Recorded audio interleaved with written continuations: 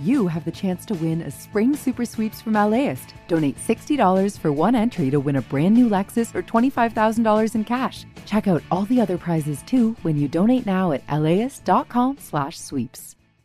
I'm Tracy Thomas, host of One for the Books, a live literary event series from LAist. We are back with guests, author Amanda Montell and actor Bella Lavelle. You can find us on May 15th at the Crawford Family Forum. Tickets at laist.com/events.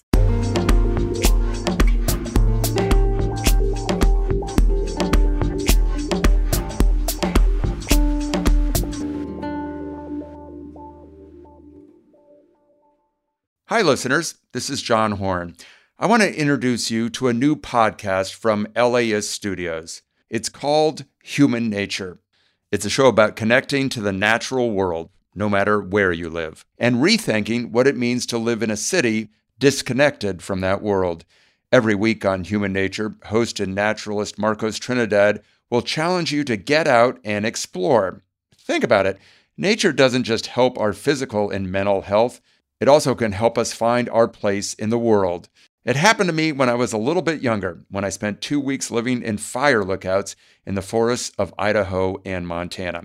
Stay tuned for episode 1 and be sure to support LAist Studios by listening and subscribing wherever you get your podcasts. And thanks. Hey, what's up? From LAist Studios, this is Human Nature. I'm Marcos Trinidad. Every week, I'll invite you to get out into the nature of your neighborhood with the help of people who see the world a little differently. Today, I'm going to have a chat with author and artist Jenny Odell. But before we get into that, I want to tell you a little bit about myself and why I'm making this show. I'm from Los Angeles, or if you want to be more specific, Highland Parque, a small community in Northeast LA. Growing up here, the LA River was basically my extended backyard. It was a place I could go to hang out with my friends or just get some time alone and listen and watch. I'd see cormorants on the telephone wire, and sometimes I'd see an osprey come by and snatch up a fish. And even if I didn't realize it at that time, all of those hours spent by the LA River, that was me learning how to connect with nature, even in the middle of a very urban place. So I guess it makes sense that today I'm a conservationist. I run a nature center in Debs Park. It's around the corner from the very first home I ever lived in. And my days are spent helping other people notice that nature is all around them too. Here's the thing. I traveled all over the world to places way more nature-y than LA. I've had the privilege to study trees in Southeast Alaska, backpack through Siberia, even spent a few years in Germany when I served in the military. And I could be working in some remote forest, but I'm not. I'm here in a city because it means I get to meet people where they're at, already in nature, even if they might not realize it. That's why I'm making this show. Because to me, the best part of being in urban nature is sharing that with my community. So this is an invitation to reclaim your attention and see yourself as part of an urban ecosystem, starting today with someone who has written a book on how to do exactly that. I'm speaking with author and artist Jenny Odell. Can you introduce yourself? Yeah, so I'm Jenny Odell. I am a writer and an artist. I'm based in Oakland. I am a everyday birder, I guess. Sometimes I call myself an involuntary bird watcher because it used to make me late for class when I was teaching. It was like not a decision that I made. I would just kind of get stuck looking at birds. It happens, and it's so funny that you mentioned that. It's like I guess I wouldn't call it a casualty, but it's just one thing you have to get used to anytime you're dealing with a birder or a bird watcher, that if you're outside mid-conversation, everything will stop and you'll follow the bird that comes in. So what is your favorite bird today?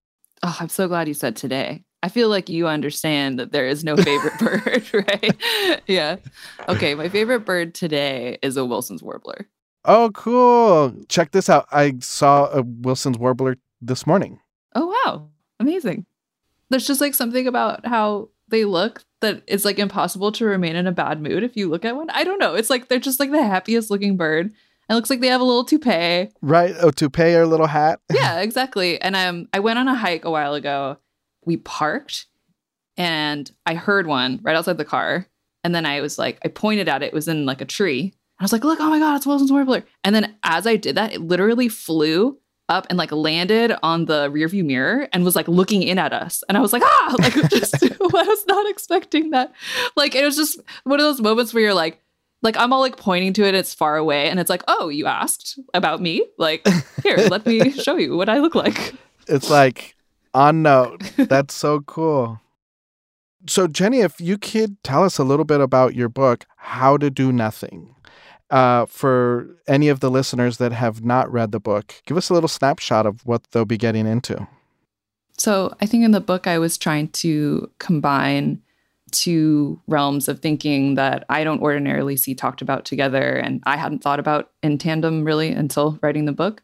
And one is at the sort of more technology side, which is the attention economy, social media, advertising, media in general, things that are designed to keep and hold your attention. And then on the other side, I was thinking about ecology, why I had this need to be outdoors and be around other forms of life. And at some point, after the 2016 election, I started to link those things together. At the level of metaphor, I think that there are things in ecology that can help us understand things like the attention economy. Like we understand that in ecology, like a monoculture is very harmful, that complexity and nuance are good things, and that it's actually quite hard to define individuals in an ecology, right? Like there's many relationships, but not necessarily like bounded entities. One of the things I think that was like really inspiring to me about things in ecology and birding in particular is, not only the level of attention that something like birding takes, extremely minute attention, right, with all of your senses, but also this idea of, I think I call it difference without boundary, that you see in ecology. Like I, as a person who's biracial, like I found that very, like a nice sort of model of the self. It's true that things can be different, but it's often hard to just draw like a really hard line between them. There's like always this kind of exchange back and forth. And in the book, I use the example of like an atmospheric river to talk about that, where the rain is always coming from somewhere else. The air is always coming from somewhere else. So I would say it's a strange book because it's like the first half of it is about mostly digital technology. And then the second half of the book is a lot of stuff about birds and plants.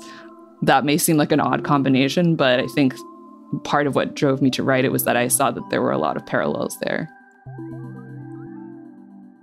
After the break, Jenny and I talk bush tits, bird buddies, and how nature might actually be closer than you think. Imagine if you could charge your electric vehicle at the places you already love to eat, shop, and play. Whether you're at the movies, on your weekly grocery trip, or running errands at your local mall, Volta EV charging stations are built around your day-to-day and located in your community and nationwide. All you have to do is check in, plug in, and go about your day. It's EV charging made convenient. Download the Volta app to find your new favorite place to charge.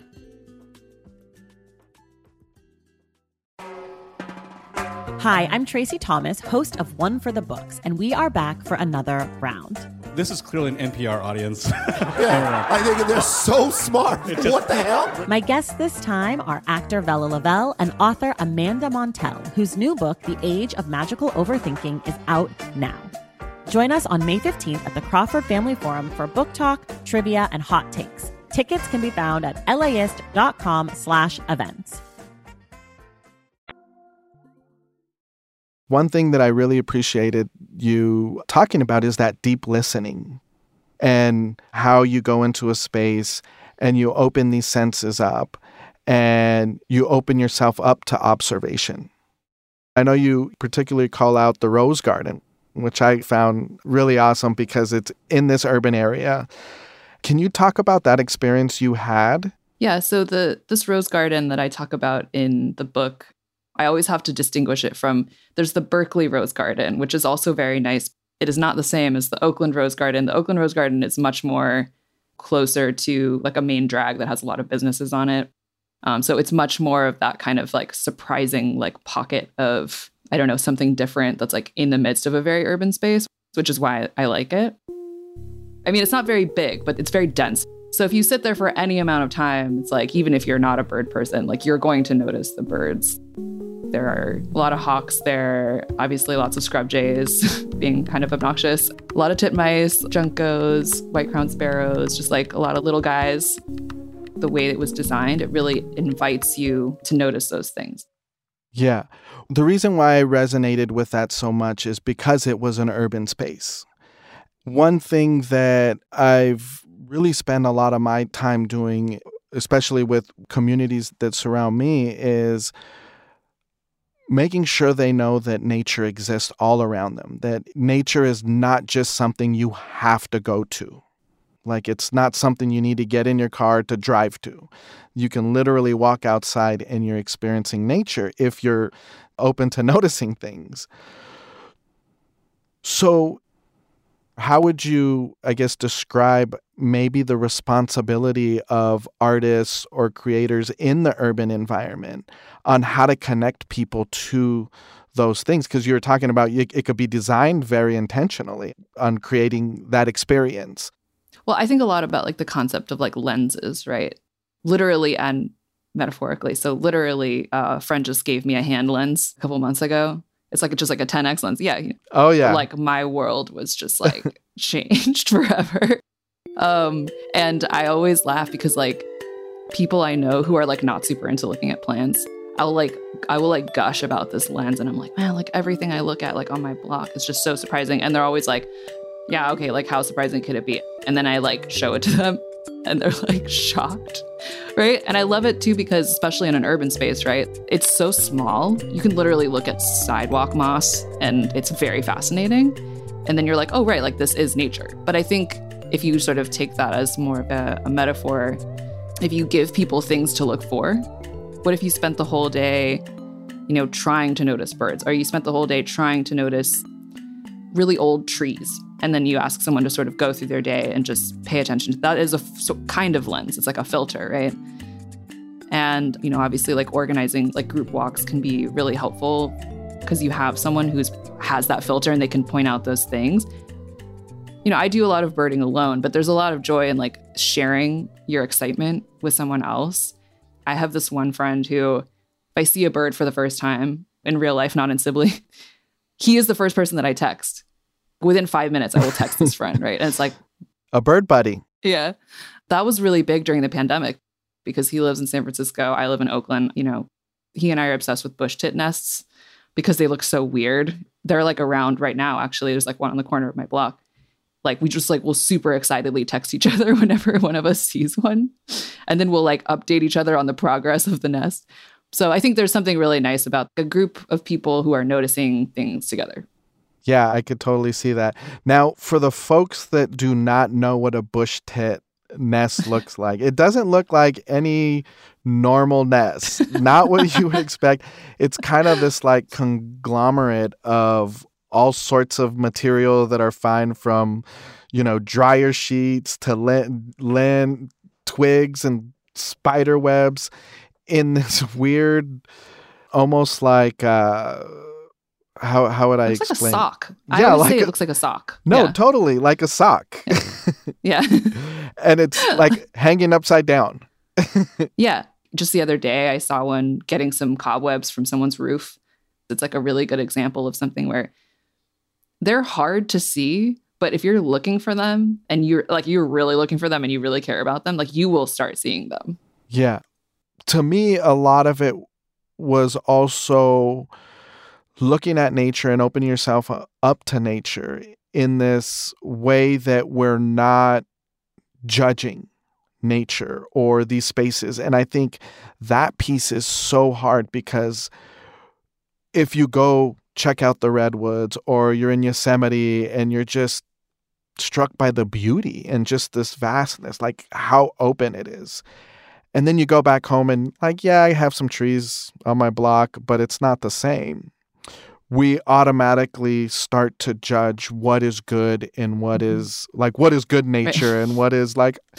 Or like real nature, yeah. Real nature, right.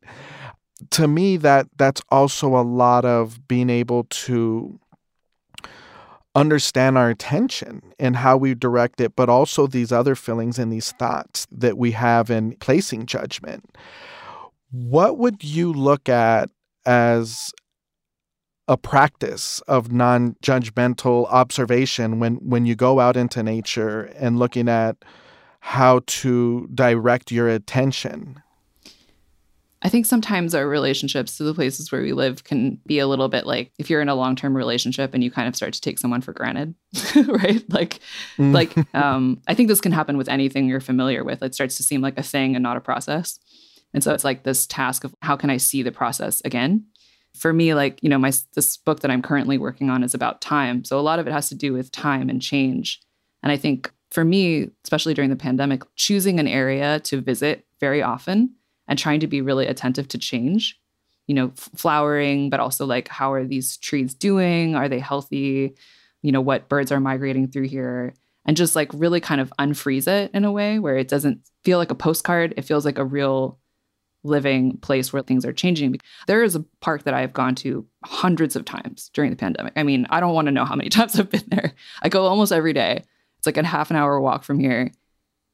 But I always visit it with this attitude of like, what is going to be there today? Kind of like, what state are the Buckeye trees going to be in today? Like right now, I'm like, are they flowering yet? Because I'm really obsessed with that smell. So I'm just like waiting for this event, Yeah. Like the way the birds interact with them is going to change. And I have some sort of familiarity with those processes, but I can't really predict them. It's an active relationship to something that feels a little bit more like a someone, right? Like that has its own sort of reality and like actions that it produces.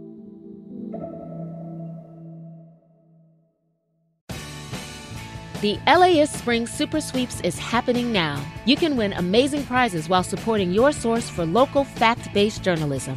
One lucky grand prize winner will get to choose a brand new Lexus or $25,000 in cash. Other prizes include an electric bike from Juice Bikes and $1,000 gas gift cards. Your donation of $60 gets you one entry to win, and the more you give, the more entries you get. Donate now at LAist.com/sweeps. Looking at the seasons and understanding, because I talk to a lot of people about California natives, and California native plants go through a process. And if we don't understand that process, if we don't know when they're flowering, or the fact that a lot of them are going to dry out and look a little crispy, and some of them do look like weeds.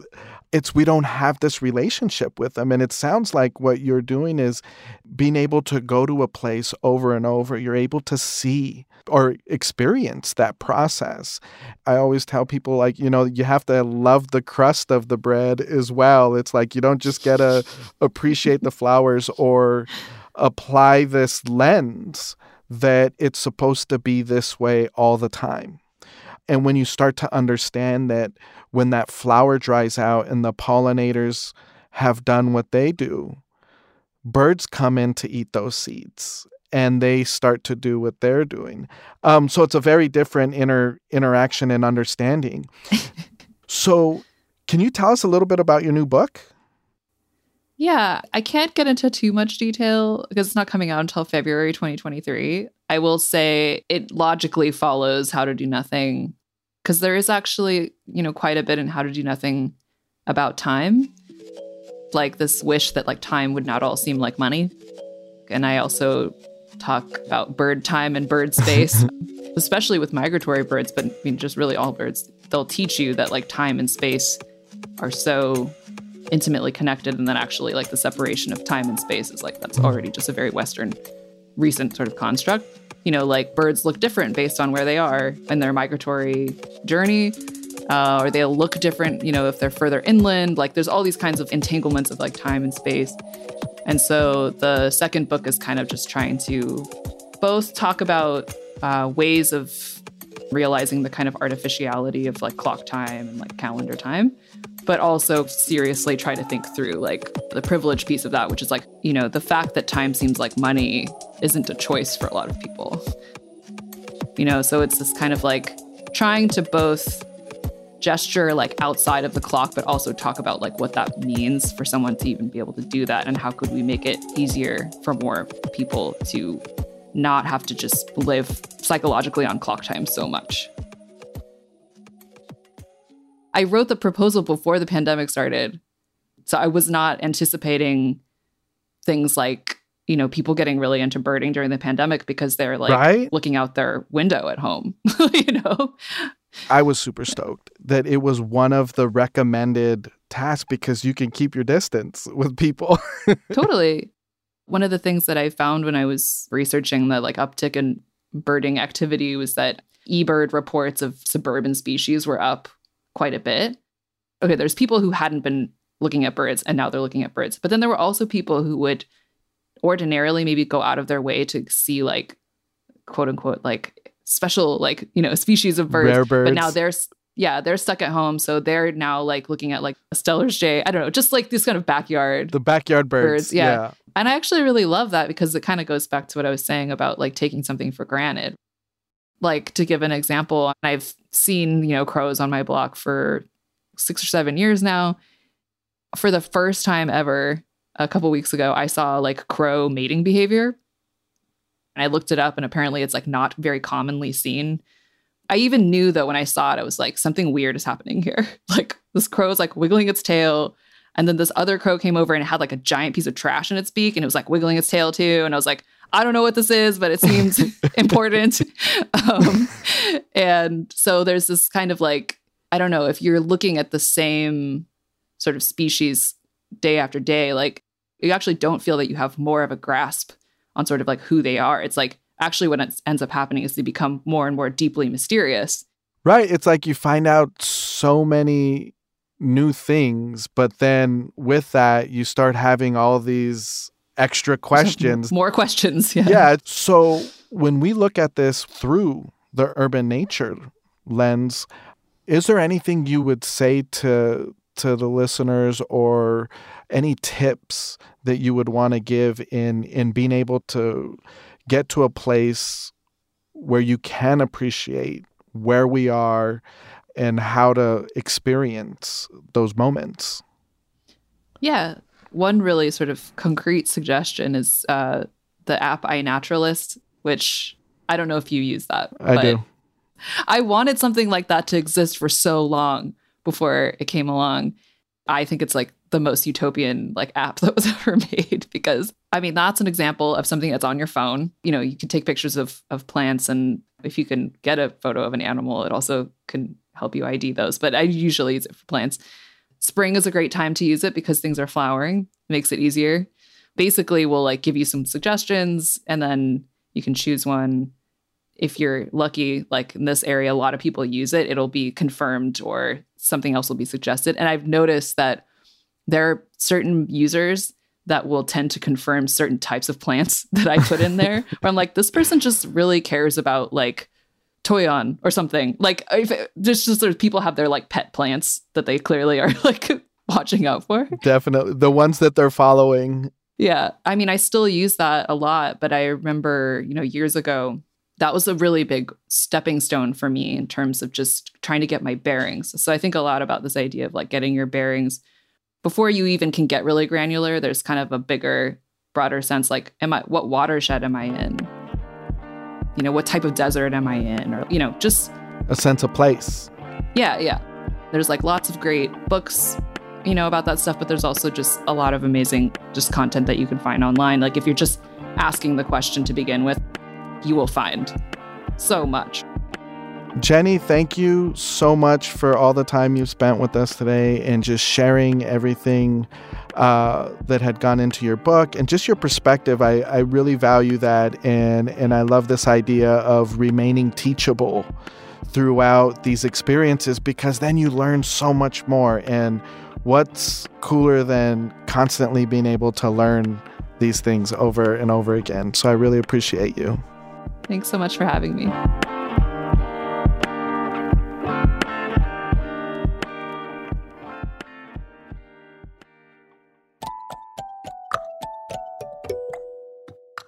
Human Nature is hosted by Marcos Trinidad and produced by Carla Javier and me, Caroline Champlin. Kelly Prime is our story editor. Mixing and engineering by Parker McDaniels, with help from Sean Corey Campbell. Ex Mañana composed our music. Doris Anahi Munoz is the music supervisor. Human Nature is a production of LAS Studios. The marketing team of LAS Studios created our branding, with art by Christine Tyler Hill. Special thanks to Taylor Kaufman, Sabir Brara, Kristen Hayford, Kristen Muller, Andy Orozco, Michael Cosentino, Neha Sheda, and Fiona Ng. Antonia Cerejido and Leo G are the executive producers for LAS Studios. Support for this podcast is made possible by Gordon and Donna Crawford, who believe that quality journalism makes Los Angeles a better place to live. This program is made possible in part by the Corporation for Public Broadcasting, a private corporation funded by the American people. That's all for this episode of Human Nature. We'll see you next week.